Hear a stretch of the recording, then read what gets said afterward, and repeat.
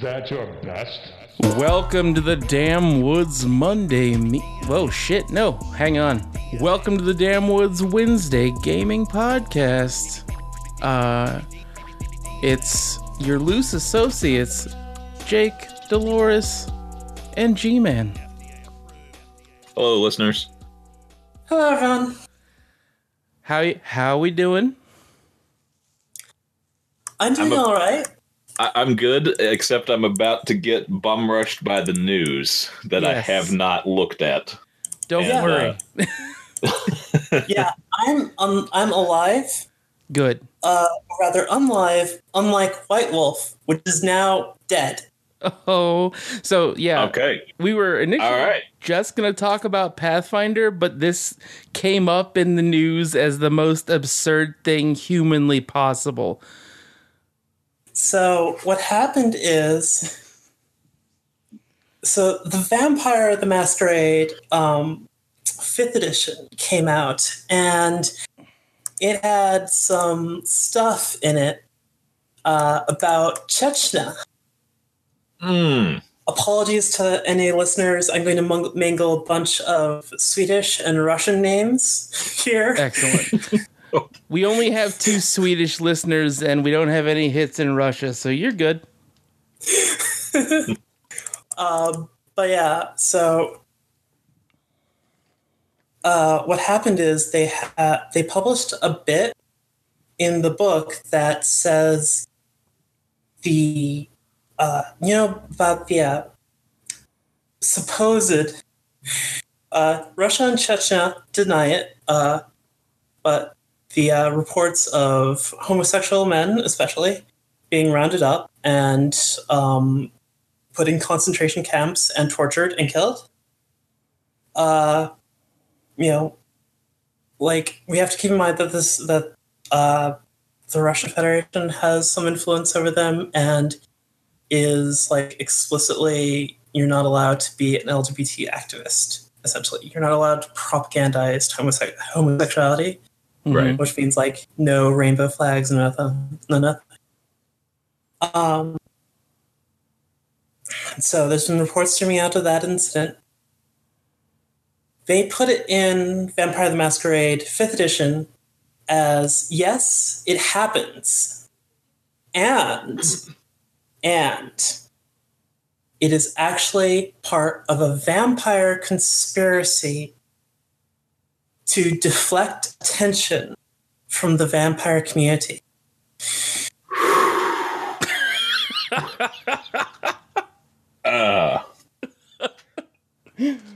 That's a bold strategy. Let's see if it pays off for it. Christ. So, you might be aware that there was a bunch of a long time ago, White Wolf got acquired by CCP and split off Onyx Path to continue most of their stuff, but the official White Wolf IPs, Vampire the Masquerade, became owned by another company, essentially through ownership of White Wolf. It's Paradox, isn't it? Paradox. Yeah, it was CCP, and now it's Paradox's stuff, and Paradox Interactive, yes, the people who make CK2 and all that, they decided that they're not going to have White Wolf anymore. Paradox Interactive has taken control of the publishing process for White Wolf. Wow. There's essentially no White Wolf anymore. Wow. Because they've just completely devoured the corp, and by asserting their rules over it, they're going to continue to publish Vampire the Masquerade 5th edition, especially the things that have already been planned, which is a Vampire the Masquerade book, and the Vampire the Masquerade book, of course, has been already published, but they're also going to do a Camarilla book. And just to bring that entirely in-house, it's going to be edited by, yeah, this is all on the Webull site. It was announced by Shams Yoriani, VP of Business Development at Paradox Interactive. Oh, wow. So they didn't even let the outgoing execs make a statement on this at all. Like, no. They came in and just shut the doors on them completely. What did you do? Wow. And, like, you know, obviously the LGBT community was like, you know, hey, not cool. Obviously. Very loudly. Wow. Man, yeah, I mean, that is... like, what was the space Empire and the announcement that Paradox was shutting the doors? Like, how long did that take? It's kind of a dicey thing to say because there's been a lot of like alpha versions and such that have been published. But 5th edition was 2018. I'm having trouble finding a like squared publishing date. So it'd probably be more fair to say that it's more connected to when the news found out about it, or rather the politicians in Russia caught wind of it. Yeah. And then Paradox, the gap between those two events is probably a lot shorter than the release and Paradox cutting off. Yeah. Okay. So, yeah, they don't even have plausible deniability as to why they're doing it. Or did they even release the statement? Did they say explicitly that was why? Because of the backlash?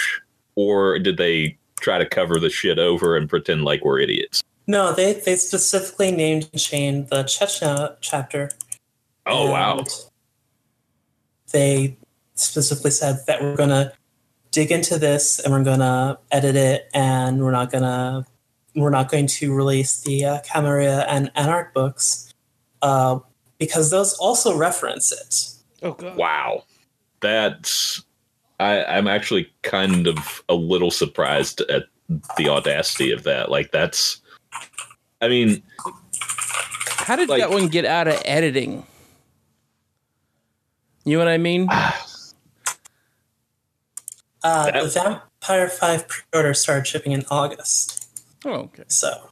Okay, yeah. So, but like, that supposed probably was a little bit later. That actually does these things up. Yeah. Yeah. You know, Jesus Christ. It's RPGs. Like, delays are really common. And, yeah, as far as I can tell, it was pretty quick. I think it was once it hit like general release that this happened, and so Chechnya and is going to make a statement. In fact, oh Lord, yeah. I mean, they do know that it's Vampire the Masquerade, right? Doesn't matter. Do Chechnyans believe in vampires is the question we need to answer now. Are the Chechnyans vampires? Almost certainly. Okay. Wow. So yeah. See, this is... If you're listening to this, I had no idea about this until just this moment. I heard about this live as you heard about it. Wow. Yeah, I mean, and this isn't the first time that people have taken like content from like a parallel universe RPG way too seriously. I mean, even just immediately springing to mind, you know, Steve Jackson Illuminati, you know, getting raided by the FBI more than once, I think. Yeah, that was in the 90s. Yeah. He got raided by the FBI, I think 3 times. Yeah. Yeah, they kept releasing, you know, stuff about Cyberpunk, and they started getting raided because they're obviously hackers, right? Right. Cyberpunk, Illuminati, and something else got him rated. But yeah, no, Steve Jackson, man. Yeah.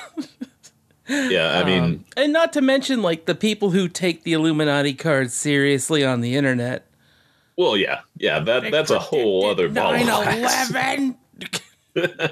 So, National News Service. So, Russia has, like, state-controlled media, right? Mm-hmm. Right. But they're going to make they're going to have a press conference about this. And the press conference is going to include Shambilat Umarov, Minister of National Policy, and especially foreign relations and stuff like that for Chechnya. Oh my God. And also representatives of Studio 101. And they're the publishers for Vampire in Russia. Oh, no. Well, yeah. That's going to be exciting for them. Yeah, I'm guessing that the publishers are going to be blinking in strange patterns, trying to signal for help. Yeah. No shit. Christ. Yeah. What a shit show. God. What a total shit show.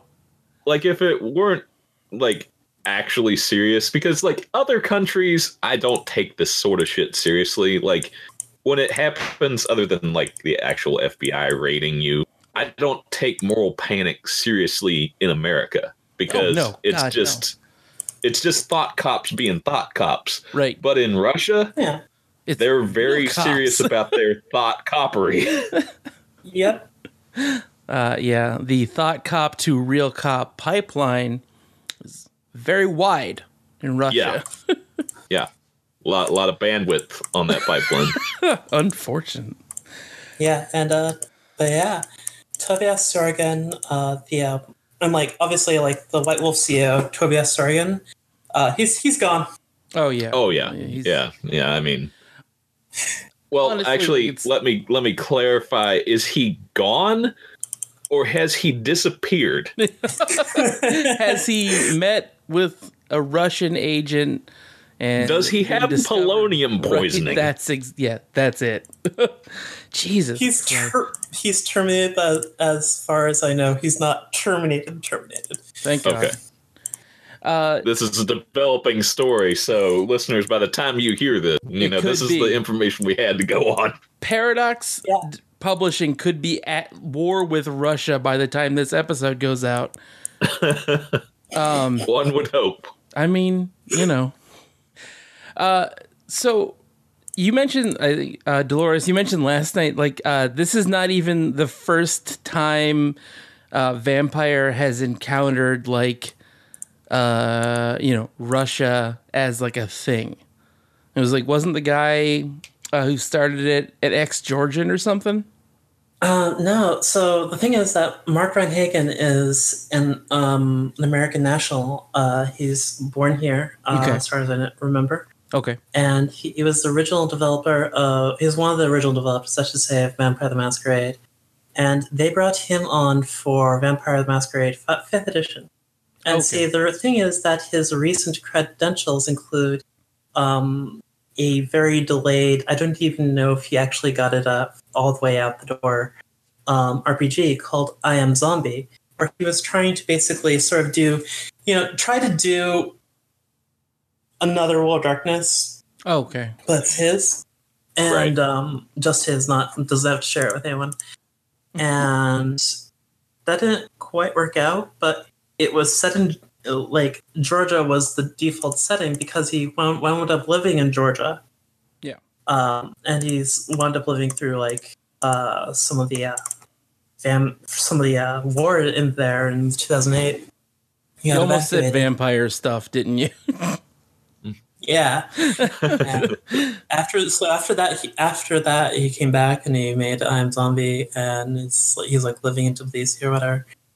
And the thing is that in that game, you play the good zombies who are Georgian, or at least they're like descended from the Georgian zombie. Mm-hmm. And the enemies are Russian zombies. You see, Very who subtle. are evil, of course. It's extremely subtle. Yeah. You'd never notice. Yes. Jesus Christ. Oh, Vampire. Man, it's as wild as it is. Like everyone I know who's played Vampire has been, just kind of a nerdy goth kid.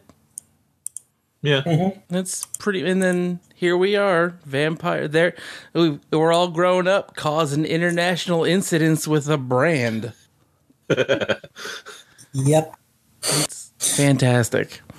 Ideally, we'll get something cool out of Werewolf next year. Maybe they'll offend China. I really want to see somehow the Exalted IP. I want that to piss off Uwe Boll somehow. I don't know how that's going to work. I don't know how. How could it make him mad? His movies are basically the Exalted IP. Maybe they could create a character that is him, and then he threatens to box the writer of that edition. Yes. I don't know. This is still in the planning stages, No, but I like this. Uwe Boll fighting a tabletop RPG 2019. Yeah, no, I'm for it. So for the listeners who are not familiar, Uwe Boll fought Low-Tax of the Something Awful forums IRL because internet, and that was a real thing that happened for some reason. That was back before things were 2008 and things were just regular weird. Just regular weird, pre-Twitter, thank God.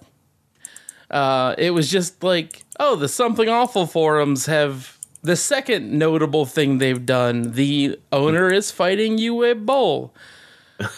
Instead of just,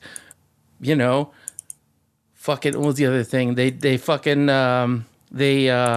crowdsourced a Brazilian scat porno with a custom script written by the forum. I remember that. Why do I remember that? Because it's internet. That's how it works. Swap.avi, folks, if you're curious, do not. Dolores, don't. No. Anyway, no, that was, Something Awful forums. God, you are the worst. So the original reason we were going to come together and talk shit is because Pathfinder 2.0 is going through beta testing right now, and they're kind of going all over the place. Yeah, it's a bit all over the map. Yeah. They are. We talked about a little bit on the episode you were on, G-Man, about how they're probably doing this to, escape the SRD ties they have. Yeah, as many as they can anyway. Maybe. It's going to be really hard. Oh, yeah. I don't know. See, one of the things that I'm not aware of, because I'm not a lawyer and I don't know anything about intellectual property, is like what the effectively the chain of custody is on the development. Like, how far down the line is it still under open gaming license? How much do they have to change effectively? It's not, I think they'd actually have to just completely not use the D20 system. Oh, really? I'm from what I can, the system itself is the OGL thing. I would say because the way Pathfinder works now is they obviously copyright all their lore and all that shit. So I'd imagine any kind of lore and any kind of extraneous rules they make up that are outside of the D20 system are probably reasonable to say these are ours. But who knows? They've actually released a lot of their stuff under OGL, and the way it works is that it would be very hard for them to actually stop anyone from releasing Pathfinder 2 compatible things. Sure. Because the Book of Erotic Fantasy had got some pressure from. So back in 2003, a little history for everyone. Remember super awkward role-playing times? Yep. Book of Erotic Fantasy was released, and is it was it is still today, as far as I know, the classiest attempt to do like a sex book for an RPG, because all the other ones basically just went, this is just gonna be an extended joke. Yeah. Here's where the boning rule is. But if I'm not mistaken, that one was actually functional. Like it had rules that worked within the system. Yeah, it had rules that worked within the system, and I'm not gonna say it had the best of playtesting. Those that developed with some eye towards sanity, and it tried to cover its topics with not without levity, but with relative seriousness. And the thing is that even though it was still the most tasteful attempt to do this, it got heat because they couldn't let themselves be associated with such a shocking thing. And because it was well done enough, got enough publicity, Wizards of the Coast said, "No, don't do that," and we're going to alter the OGL somehow to get it so that we don't have to associate with obscene material. And the thing is that they just released it anyways, but they just said that it's they could say it was part of the D20 system, but they could say it's OGL and uses a D20. It's compatible with the best-selling role-playing game system of all time. Wink, wink, nudge, nudge. Right.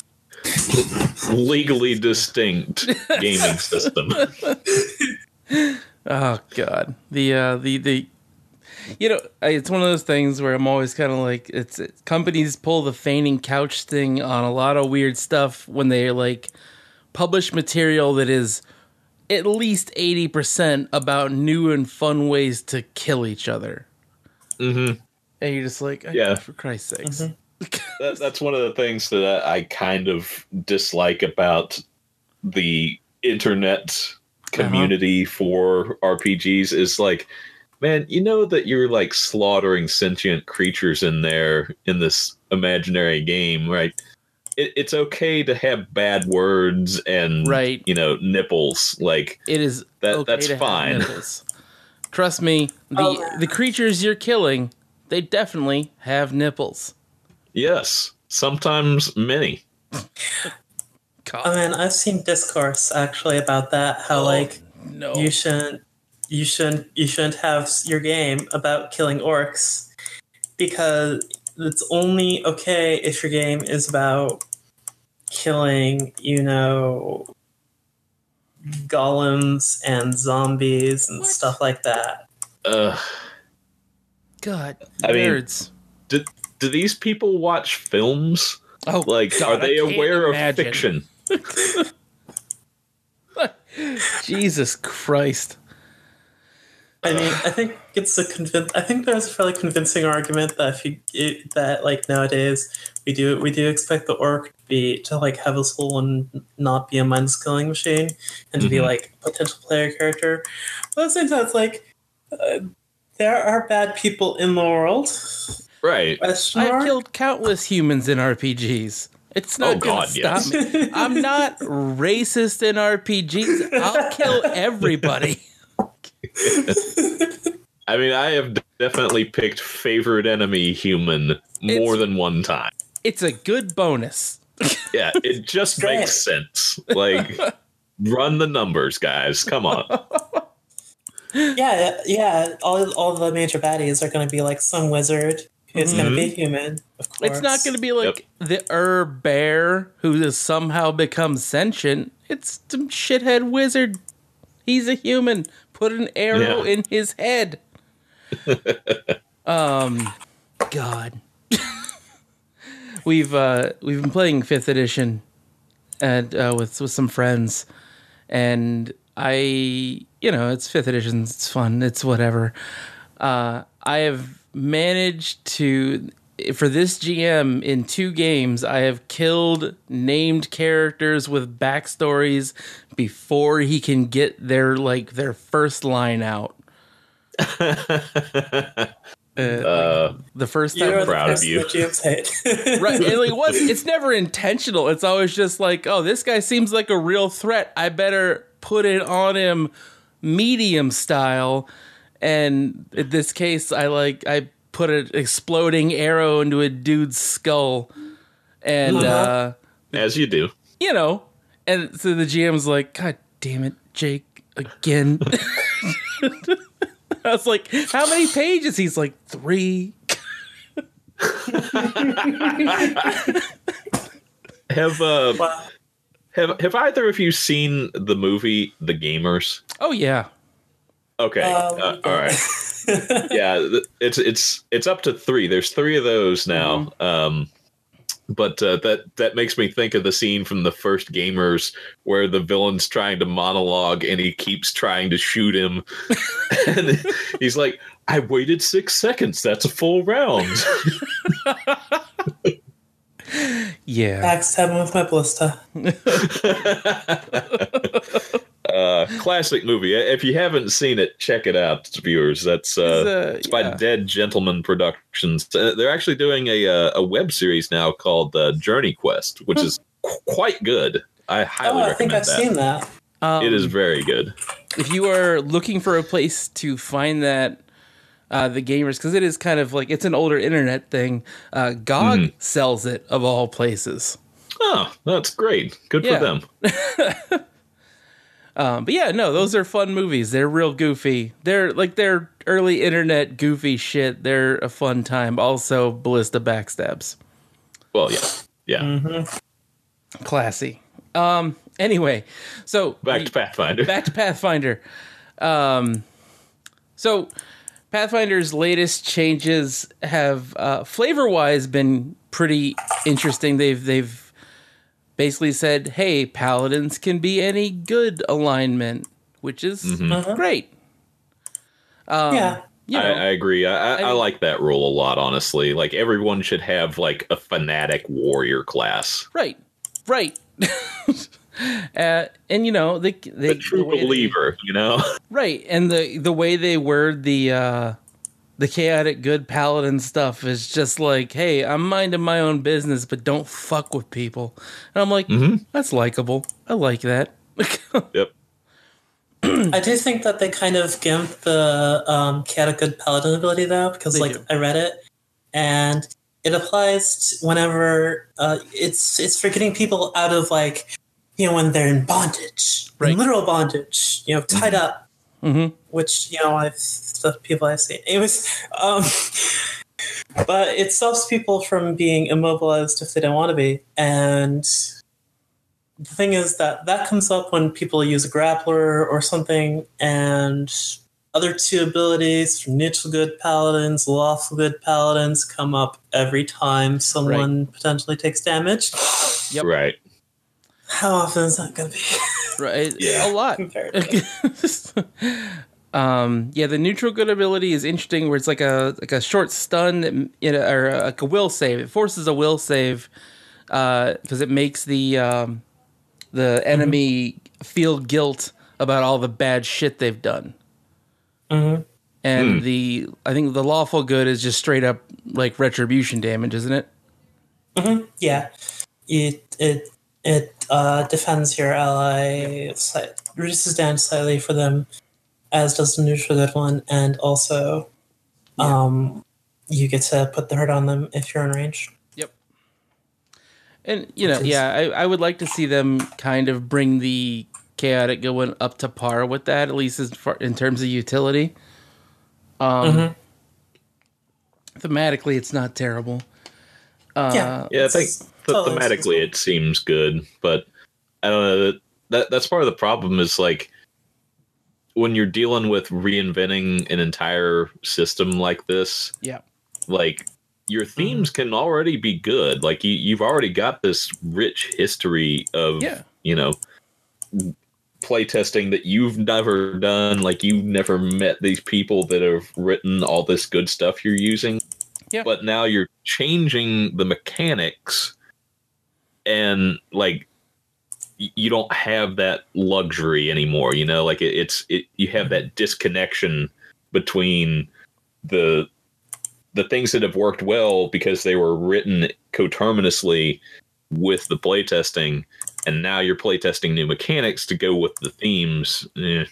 Yeah. There's a lot of ways to go off the rails, you know? Oh, certainly. I mean, like the way we've seen them go off the rails primarily, at least in the last few betas, have been the heritage feats, which saw another change this time. Yeah, so for anyone who doesn't know, the Pathfinder 2 is now calling... They're now calling what we call races as ancestries, because races I guess was racist. Whatever. Yeah. But they're also calling every ancestry has heritage now. Yep. So they really are leaning on the synonyms very, very hard in this edition, and that is a turnoff for me, to be quite honest. Like. Yeah. I'm already having to relearn, racial hit die. Oh, sorry, ancestral hit die. Wait, that doesn't sound right. Like I'm already having to relearn a name.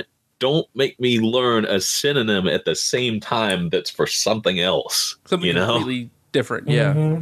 Yeah, completely different. Not even the same mechanics. Although I guess it would be worse if it were the same mechanics, Yes. Maybe I should be grateful.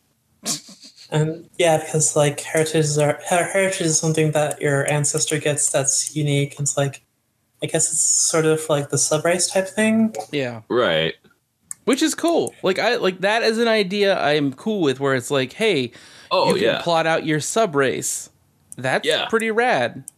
Oh, I really enjoy the 3.75, whatever we're calling Pathfinder original now, first edition. Yeah. I really enjoy the alternate or alternate race abilities, like the sub races.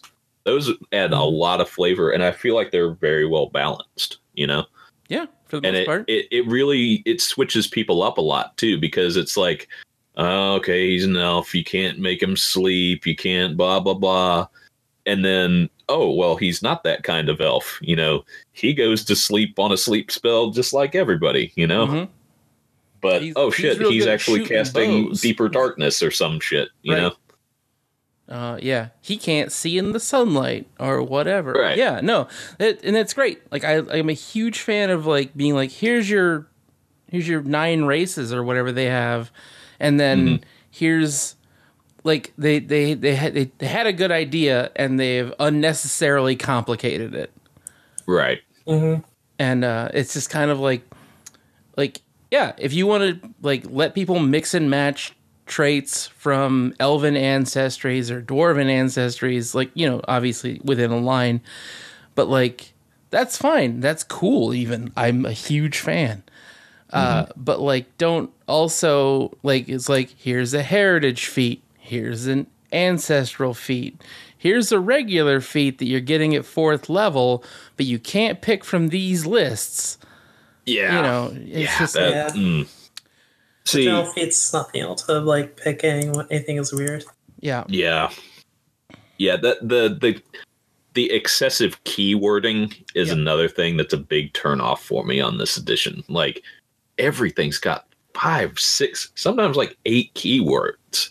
Like, ancestry, heritage,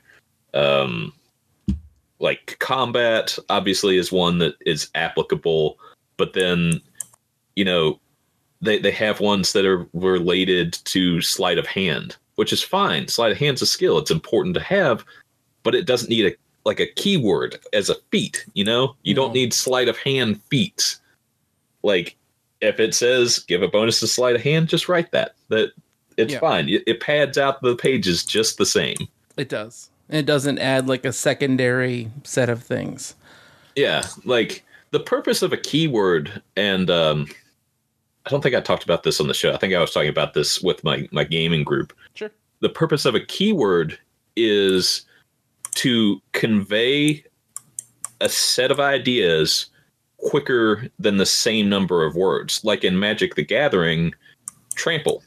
It's one word, but if you play the game, you know exactly what it means and you don't have to say anything else. Yep. If you don't play the game, all you have to do is learn, when you deal more damage to a creature with another creature than the defending creature has toughness, you trample the damage over to the player. Yeah. Mm-hmm. That takes 10 seconds to say. Trample has 2 syllables. Perfect place for a keyword. Right. If it's just, sleight of hand is a type of feat, that's not simplifying anything. All that's doing is cluttering the page up and making it, well, why can't I pick this? Well, that's a sleight of hand feat, like, yeah. Yeah, and it's kind of getting at the point where they have so many keywords that basically it'd be like if Magic the Gathering used keywords, that's great. For creatures, sure. That indicated like the specific rules, like, oh yeah, you untap this at the start of the turn. And yeah, like called it refresh, untap start turn or whatever. Right. And then had our keyword for, this heals after combat and da-da-da-da-da. Just slam those in. It's like you're not actually compressing data anymore. Yeah, you're just making things more complex because by everything having 4 or 5 keywords, you're diluting the importance of those keywords. Right.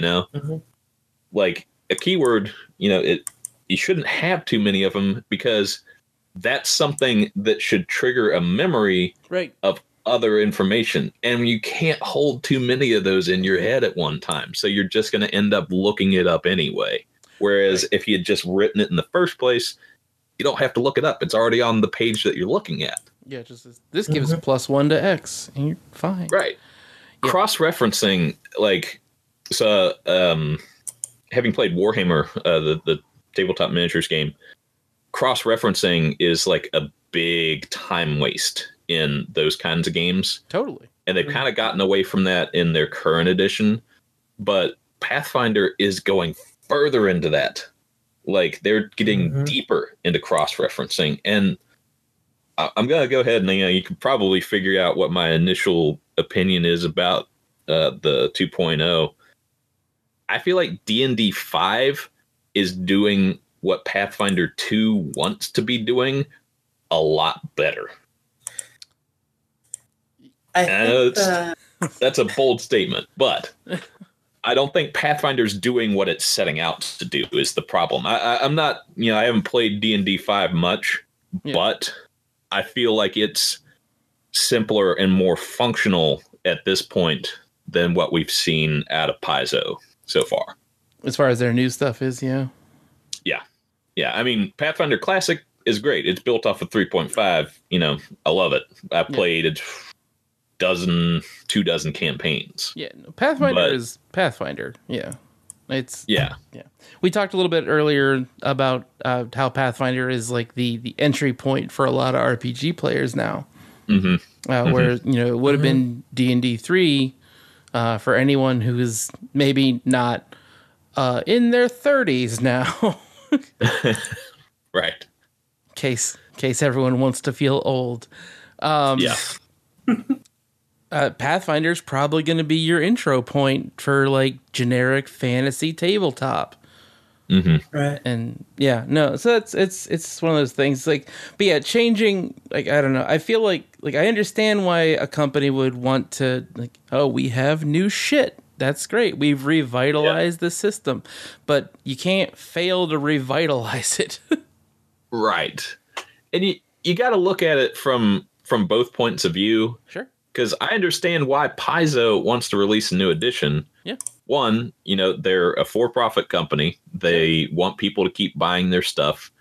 And, this is a good way to get like new customers in, revitalize the old base.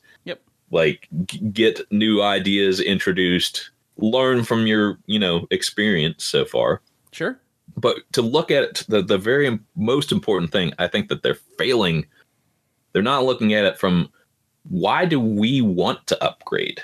Right. What is it about Pathfinder that makes us want something better, you know?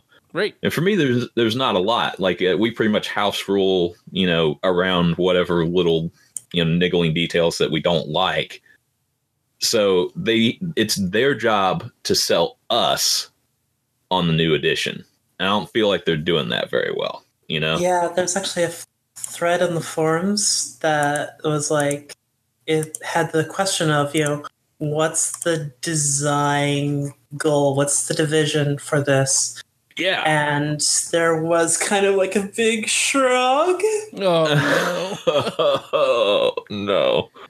The design goal is, we like money. I mean, I empathize. Yeah. I also like money, but yeah, I don't know. It's one of those things where you're like, I feel like you should have a coherent vision going in. Yes. This doesn't seem like it seems like they're tossing a lot of stuff at a board to see what sticks. You know what I mean? Yeah. Yeah, absolutely. Especially with how they're releasing like these updates roughly to their playtest rules roughly every 2 weeks. Which is nuts. Yeah, I agree with that sentiment. You know, they're throwing so much out there, like they're really giving the impression that they're hoping that playtesting finds what they should have known already, you know? Like, they should know what the things are they need to fix. They should try to fix them.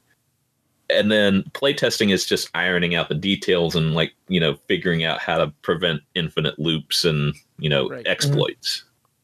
Yeah, they basically released this system. They released a system called Resonance to introduce like some limitations on how many magical items someone can have. So, like, someone cut down on like people having giant piles of magic items wandering around. Mm-hmm. Yeah, and they wound up completely rewriting it. Oh my god, that sounds like a similar system to what was it, Shadowrun, right? You could only have so many tech pieces in your body, and then that limited the amount of magic you were able to do or whatever. Right. Anyway. I mean, that's not bad. Like, here's, as a concept where it's like keeping your players from becoming a walking war machine of magic items, usually not a terrible idea. Right. And if you can do it in the rules... That's one more thing that they have to keep track of, though, because, you know, it's like effectively it's magical encumbrance, you know, and who loves calculating encumbrance? Man, I do love doing math when I'm not fighting things. That's my favorite. I'm not fighting. I'm not role playing. Like, you know, and granted, there's programs out there to help with that sort of thing, but again, who likes calculating encumbrance? Not me. No one. Oh man, the math for cramming every last bit of cyberware into your essence is just insane. But it's interesting. And, like, you know, like I said, I'm hopeful that Pathfinder 2 eventually becomes like a cohesive thing. Like, they're doing some interesting changes to druids. They're making wild shape more useful in a utility sense, it sounds like. So instead of it being like, hey, you can wild shape for 6 minutes to fight a guy, it's like, oh, if you want to wild shape into like a tiny animal that doesn't have any special abilities, you can do it for a whole fucking day. You're a fucking druid. You do what you want. That's awesome. See, that's a great change. Yeah. I think that's great. One of the other changes, actually, you know, I don't want to talk bad about it because there are things I like. Okay. Sure. One of the changes that I like about it is no more skill points. You don't have to calculate skill points anymore because that's one less bit of math that you have to do. So you've just got levels of skill, and they scale with your level. That's cool. Yeah, makes perfect sense to me. I think that's a good system. Mm-hmm. No, that's not Yeah, bad. I think they got a little bit pretentious with calling it like, yeah, you're +1 to this means you're an expert in this, but like, whatever. Right. Sure. Yeah. I mean, that's I think there's certain amounts of like thesaurus beating that they're going to have to do for any sort of game design. Sure. Yeah. They have to do it a little bit more because of the so many keywords. But I mean, you saw that in Pathfinder First Edition anyway. It's like, how many ways can we describe a magic spell that creates a cloud of some sort? Turns out like 6 or 7. Yep. How many different properties can we give names to for magic weapons? Turns out like 100, Yeah. So there's always going to be some of that. And I'm willing to forgive that to a certain extent, like as long as it adds something. Yeah, Like exactly. Add something positive, I should say. Well, yeah. Yeah. Hopefully positive. Yeah. Or add something beneficial, I guess, to the system, right? I think my best takeaway is I look at RPGs as having a good RPGs as to having a good time as a kitchen is to food. It really just depends on what you do with it. Sure. But a good kitchen makes cooking way easier. And now they're asking me, they're trying to sell me on remodeling my kitchen. Right. That's a good way to what is this going to get me? Why is this going to make it easier for me to tell these interactive stories with my friends? We're sitting around bullshitting and we're doing a good job of it already. So, yeah. Is there any demonstrable need to upgrade? Mm-hmm. Yeah, that's the thing that has been I've seen a lot of discussion about in general that any sort of rule that you publish, has to compete against whatever the GM can pull it out of their ass. Right. So, yeah. If it's worse than that, then it's screw off. I think part of the problem might be they're going at it from kind of like a software perspective, whereas software auto updates and you can't use the old version because fuck you, and you've got to keep going forward. Whereas this is paper tabletop gaming. There's nothing saying that you can't go back and play any of the old D&D editions, Yeah. People frequently do, Oh, I mean, constantly. Yeah, they're not. I think that again, this is speculation, but I think that they're kind of in that trapped mindset. It's like, oh well, we're releasing a new edition. They're brand loyal. They'll upgrade. Right. But this is one of the few remaining stodgy entertainments. It's very manual. A lot of the guys that I play with, they don't want the PDFs, they want the books. Right. Paper character sheets, Mm-hmm. They actually stole the book for the playtest. I was it's totally useless now because... Yeah. I thought about that. I was like, what the fuck? Why are you releasing this when it's going to change? And then they changed it not just 6 months later, they changed it in 2 weeks. So your version is just a collectible, I guess. Yeah. Yeah. That's insane. That is a move that I feel like someone should how there should always be someone at your company who's that's a stupid fucking idea. Mm-hmm. I feel like they may not have that guy right now. No, I really don't. If it comes to if it comes down to they're gonna push out the official release the 2.0 and you get pre-order bonuses. Oh, nah. This is how you get the Ranger. Yeah. Yeah. Oh, yeah, God. that's... I don't think they I mean, do that, but God. Yeah. Terrible future. Yeah.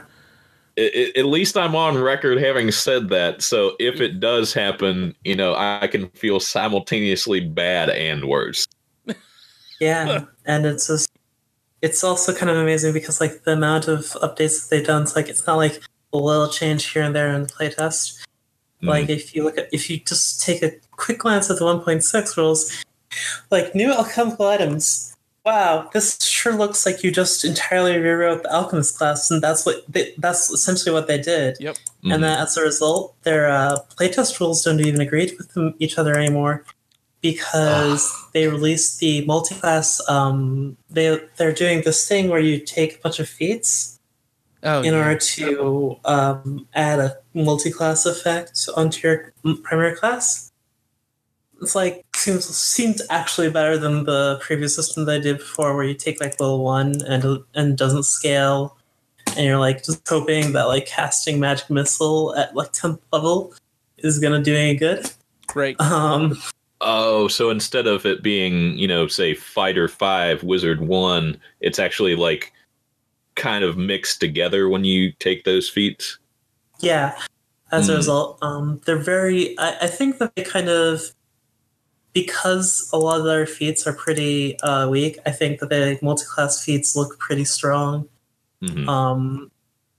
as choices, so that you're going to usually want to do the multi-class.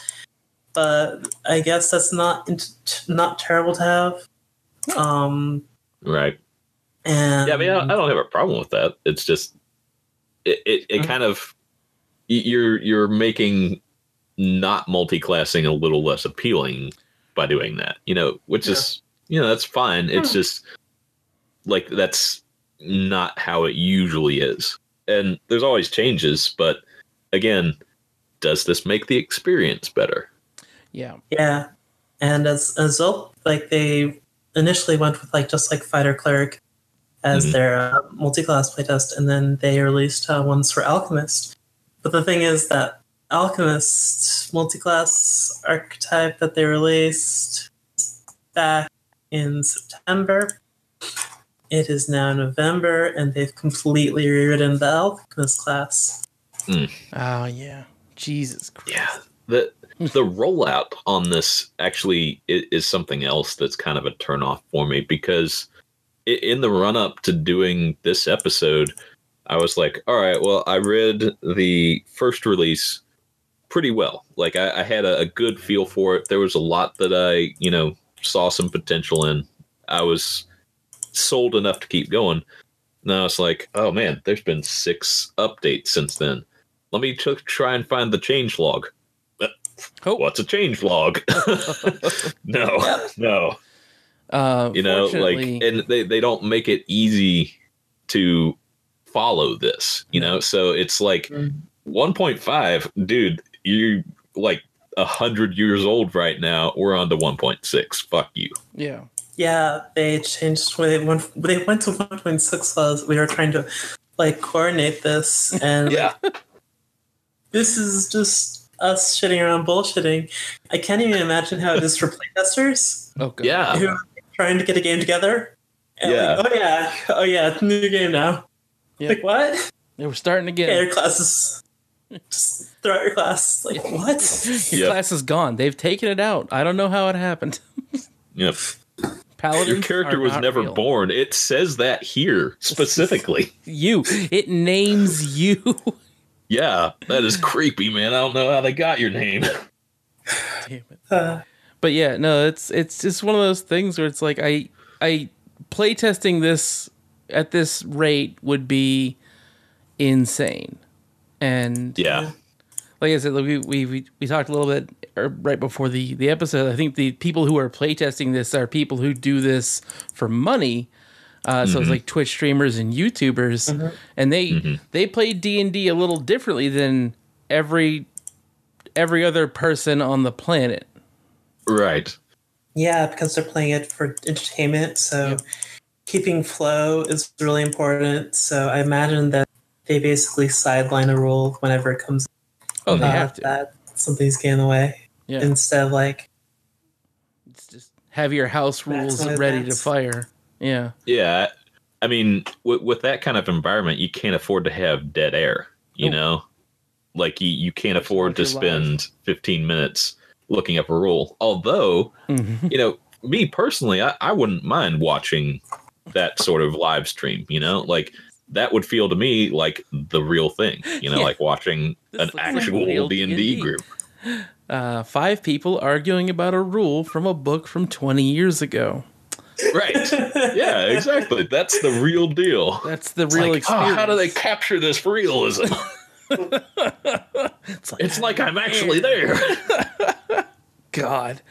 Yes. No, that's pretty much it. Like, it's one of those things. It's just like, and like, so we've also been kind of shit talking like the Twitch D&D thing. Which, don't get me wrong, I think Twitch D&D stuff is legitimately interesting as like a concept. Like Twitch and Oh, yeah. YouTube D&Ders. I think it's cool that people like watching. Like, I watched most of Acquisitions Inc. because I think Jerry's funny. Right. Yeah, I mean, I think it's a great idea. Yeah. But, man, some of it is just, like, transparently monetized. I think that's the one where my brain goes, what? Like, I watched, what was it? In the lead up to BattleTech, they ran a full BattleTech, like, house-written RPG / BattleTech game for, I think, I want to say 4 seasons, roughly. And you know how, so if you're not familiar with like Twitch D&D stuff, it operates like normal Twitch chat or normal cam performers. It's like tip for X, and like usually like in D&D games, it's like, oh, you're as you tip, you can alter the game world somehow, or provide a player you like with an effect or something, or give the GM the opportunity to fuck over the players because it's funny. Right. And like It's kind of like what was the group Pokemon playing? Shit. Twitch plays Pokemon. Yeah. It's like that, but with tips and money. Right. Horrifying. But I mean, like, you know, you figured fucking they're making enough money that it's a thing they keep doing, so that's cool. But like there's like a few of them that have been like transparently monetized, and you're like, whoa. Yeah. Like the BattleTech one got that way real quick because they were like they had tip goals for buying new mech models, and they were just 3D printing them, and I'm just like, that's real rough. But they were part of a company that was related to Hairbrained, that was just it was set up to broadcast tabletop content. And that's an interesting startup. It's an interesting idea as a new company. And boy fucking howdy, did it like it.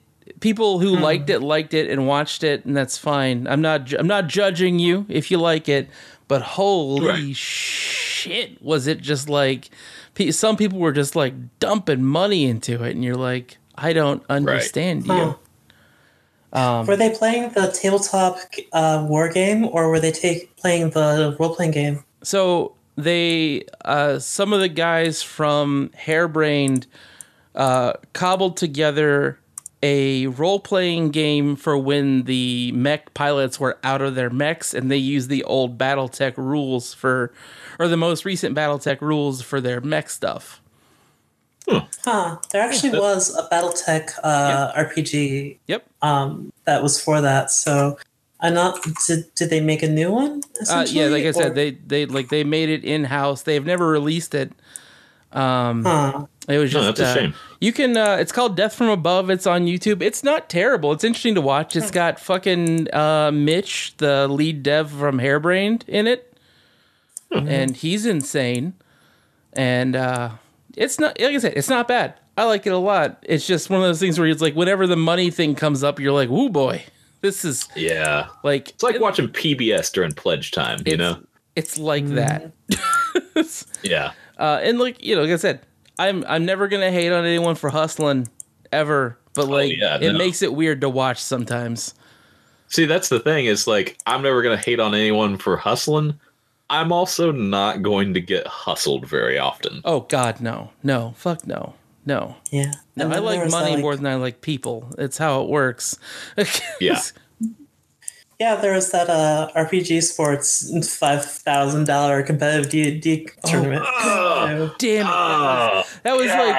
That was confusing and painful to watch. Oh, God, that hurts to remember that exists. Like, why the fuck, if man? You look in something the WebDM dudes. So for those of you not familiar, WebDM is a YouTube channel where it's like two guys who run a ton of games.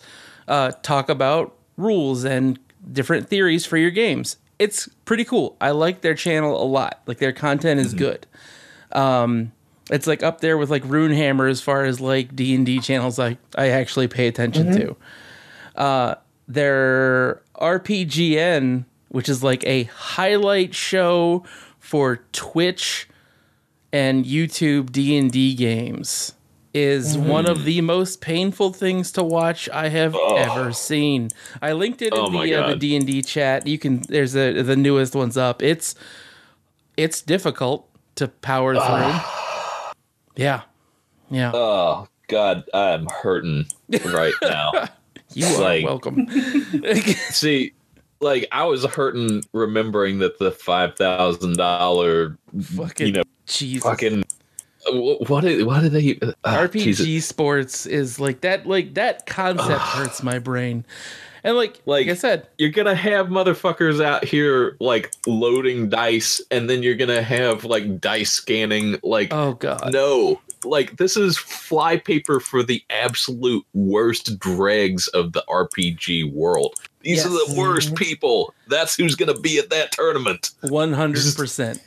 Shut the doors and never let them out. That's the only purpose that serves. It's bait. I mean, I think it was funny to watch, not for any of the D&D experience, but just the fact that they all put on the furry hats. Oh God. Oh yeah, that's right. The one team was furries. God. So, something of note, I looked into it a little bit when I think you linked it to me, Dolores. It was like they did not let any players roll their characters. Thank God. Right. Yeah. But everyone had to choose like fourth level characters from a bunch of pre-gens. Yep. And they had like tournament, like League of Legends, almost like bans and picks system. Mm-hmm. Yeah. Which still, it was like painful to watch because the people commentating are not sports commentators, and they were trying real hard. And you're like, right? Ugh, please don't. See, the only way that you could do commentary on that is if you do it kind of like golf commentary, where they're talking very softly, like they're in a library. Right, play it up a little bit. that would be amusing at least, or like cricket match commentary or something, Yeah, no, that legit. It's not. it's no. God. I'm glad that people are out trying new shit in regards to this. And it grows the hobby, it grows their personal brands, which is great. It's money for them, but it does result in some real rough shit. Yeah. That's just. If any viewers are wondering how the tournament went, one side picked about 3 casters, and the other side picked about 3 fighters. Well, and 3 fighter types, I should say, like paladins and stuff. And pretty predictable result. Yeah, Jesus. Oh no! we've got a chance, guys. If only their wizard doesn't know fly. Right. God damn it. See, I was listening to the episode. I don't know if it was the most recent where you had Allen on, Chris Allen. Oh yeah. It was wild. And he was talking about the Pathfinder Society. Right. I don't even like the idea of that. No. You know, like that, and that's just like Friday Night Magic, but for Pathfinder. The worst of all I'm out, possible dog. Worlds. Yeah. Yeah. No, that ain't it. Did you discuss Crane style for that? We did not. Okay, so Pathfinder Society has an outsized Pathfinder Society play has an outsized impact on the rest of Pathfinder balance. Are you serious? Because what happened? Okay, so it's the official. It's like the official thing, right? Yeah. They use it as a play test. And they had one character was deemed to be broken in Pathfinder Society play because they used what is Crane Wing. And because of the environment, like the constrained levels and such of the game, Crane Wing originally said once per round while using Crane style, when you have at least one hand free and are either fighting defensively or using the total defense action, you can deflect one melee attack that would normally hit you. You expend no action to deflect the attack, but you must be aware of it and not flat-footed. An attack so deflected deals no damage to you. So it turns out that there are, I guess, a lot of modules in Pathfinder that they were using for society play that had fights that involved one big guy and with one swing per round, and they could set up a situation where the character with the Crane Wing blocks off the door or whatever, and the monster's just standing there trying to swing and can't because this character has a thing that lets them no-sell one attack per round. One melee attack. Doesn't work against ranged, doesn't work against flat-footed. It doesn't work if they're flat-footed, if they somehow are prevented from fighting defensively that turn or making total defenses. Just... Yeah. Man.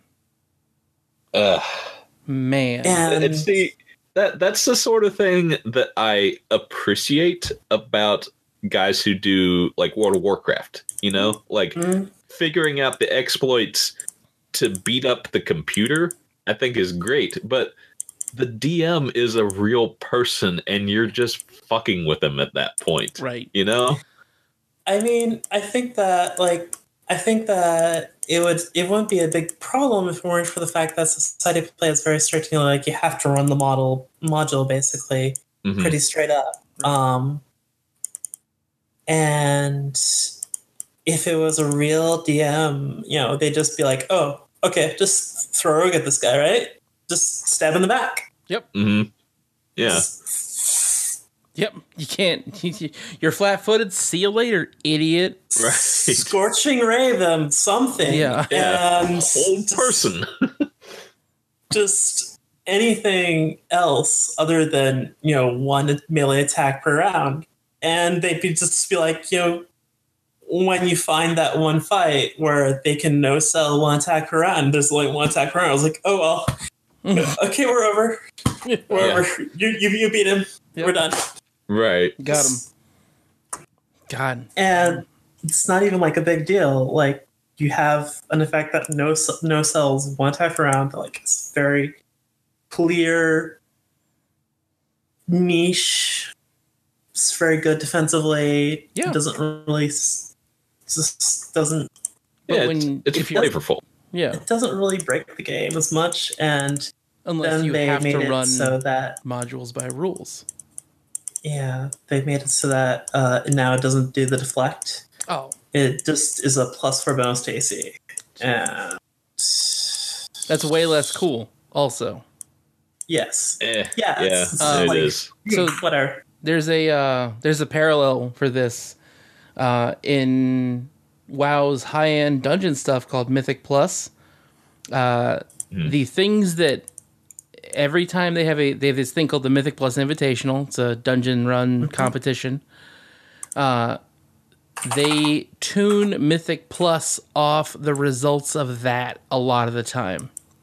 And as a result of last year's, this year's Mythic Plus all has like basically they would attach affixes to your plus key. You got a key every week that was like, oh, you have a +3 for this dungeon, and that +3 meant it would ratchet up the challenge like 30%.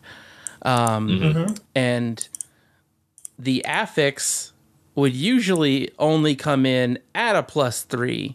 This thing, any key you get has at least one affix, and it's one of two.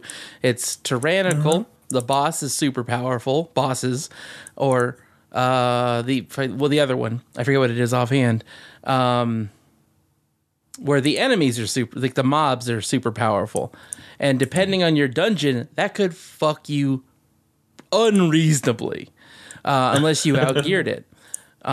Right. Anyway, it has thrown off how people run Mythic Plus, and it's made it really, really difficult to actually pug a Mythic Plus run. And it's like, this was not the case in the previous expansion.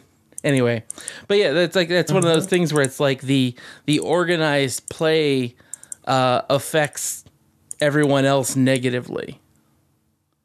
Yeah. And I mean, obviously, GMs can just fucking house rule out their errata, you know. Right. Yeah. Whereas, Blizzard, it's centralized servers. Yep. It's effectively they changed it that week. Done. Yeah. Yep. Yeah. That's what the difference I was talking about. Like, totally. That's the software version where it's like you're playing this or you ain't. Well, other than like vanilla servers, sure. Which is kind of a cool idea. I didn't know about that until I heard it from you guys. But yeah, it's this summer. But Pathfinder, it's just like, no, nope. Yeah, that didn't work for some reason. You don't know why. Yeah. Yep. Yeah, and it's kind of crazy because it's like the Crane Wing thing only kicks in at 5th level. Mm-hmm. So it's the level where wizards get fly, where you know, all sorts of defensive spells, and yeah, which are all great things. I don't know. Just like you should more likely examine the way your modules are written if they can be broken by one class feature from a monk spec. Right. That's like a deep monk spec. Like, other classes can technically take it. And I think that was the case. Oh, I think that someone managed to squeeze it like onto Magus or something. Oh, Jesus! It's like that took all of their things to squeeze that on. Oh yeah, it's like just either way. Gotta get dodge, proved unarmed strike, crane stance, crane wing. So it's everything to get that. Yeah, it's 4 feats. Yeah. Jesus. Yeah, and see, at that point, I mean, Magus is a busted class, I think, but at that point, you're not maximizing the bustedness of it, Right. Yeah. Just let them have a nice thing. Yeah. Just let him have his 4 feet build where he can make a fool out of your storm giant that always does power attack. Like, just give it to him. Come on. Yeah. Stop writing your modules to have a storm giant who gets fucked over by doorways and a caster. Right. Yeah. Or stop making, change how Pathfinder play works. Let GMs have a little bit of wiggle room, or Pathfinder rated play or whatever it's called. That said, obviously, I I agree with you, Chris, etc. That like the idea of going to a place full of randos to play D&D sounds awful. Yeah, that is. It is painful for me to think about because at the end of the day, like literally D&D and Dark Heresy, Deadlands, whatever it is we're playing. That's what I do on Saturday at the end of the week to unwind with my friends. And it's mostly bullshitting. At least 33% bullshit minimum. Right. Sometimes more bullshit than gameplay. And it's great. I have fun every time. Yeah. I love it. That's what I love about tabletop RPGs is because it's the same people that I normally hang out with, like collaborating on this story that, somebody thought, man, I'm proud of this that I wrote, or man, I like this module, I want to share it with my friends. Sure. That's what I like, and I'm okay with people that want to go queue up with randos at Pathfinder Society. That's fine. Have fun. Not for me. Do it, man. That's not for me, Yeah. Hard pass. It's also weird to me because they have a separate set of rules for how you can build characters in Pathfinder Society play. Yeah. Mm-hmm. And those do take the thing is that like it's exactly backward to me because they pass the crane wing they pass the crane wing thing into like the general errata, whereas there's things like, oh, you can't take the vivisectionist archetype in Pathfinder Society play. Why can't you take the vivisectionist archetype? Well, it turns out that if you take that on, I believe it's an alchemist, you are now a rogue, but better. That's fucking rad. Yeah. Yeah, just get fucking wrecked. You have the sneak attack most importantly, and you don't get bomb, but like you get the sneak attack, and there's ways to get trap finding. Jesus. So rogues can fuck off. Yeah. There's no reason to play a rogue at that point. Like, right. Just, you've taken their two big things. Yeah. Can your rogue make poison on the fly? All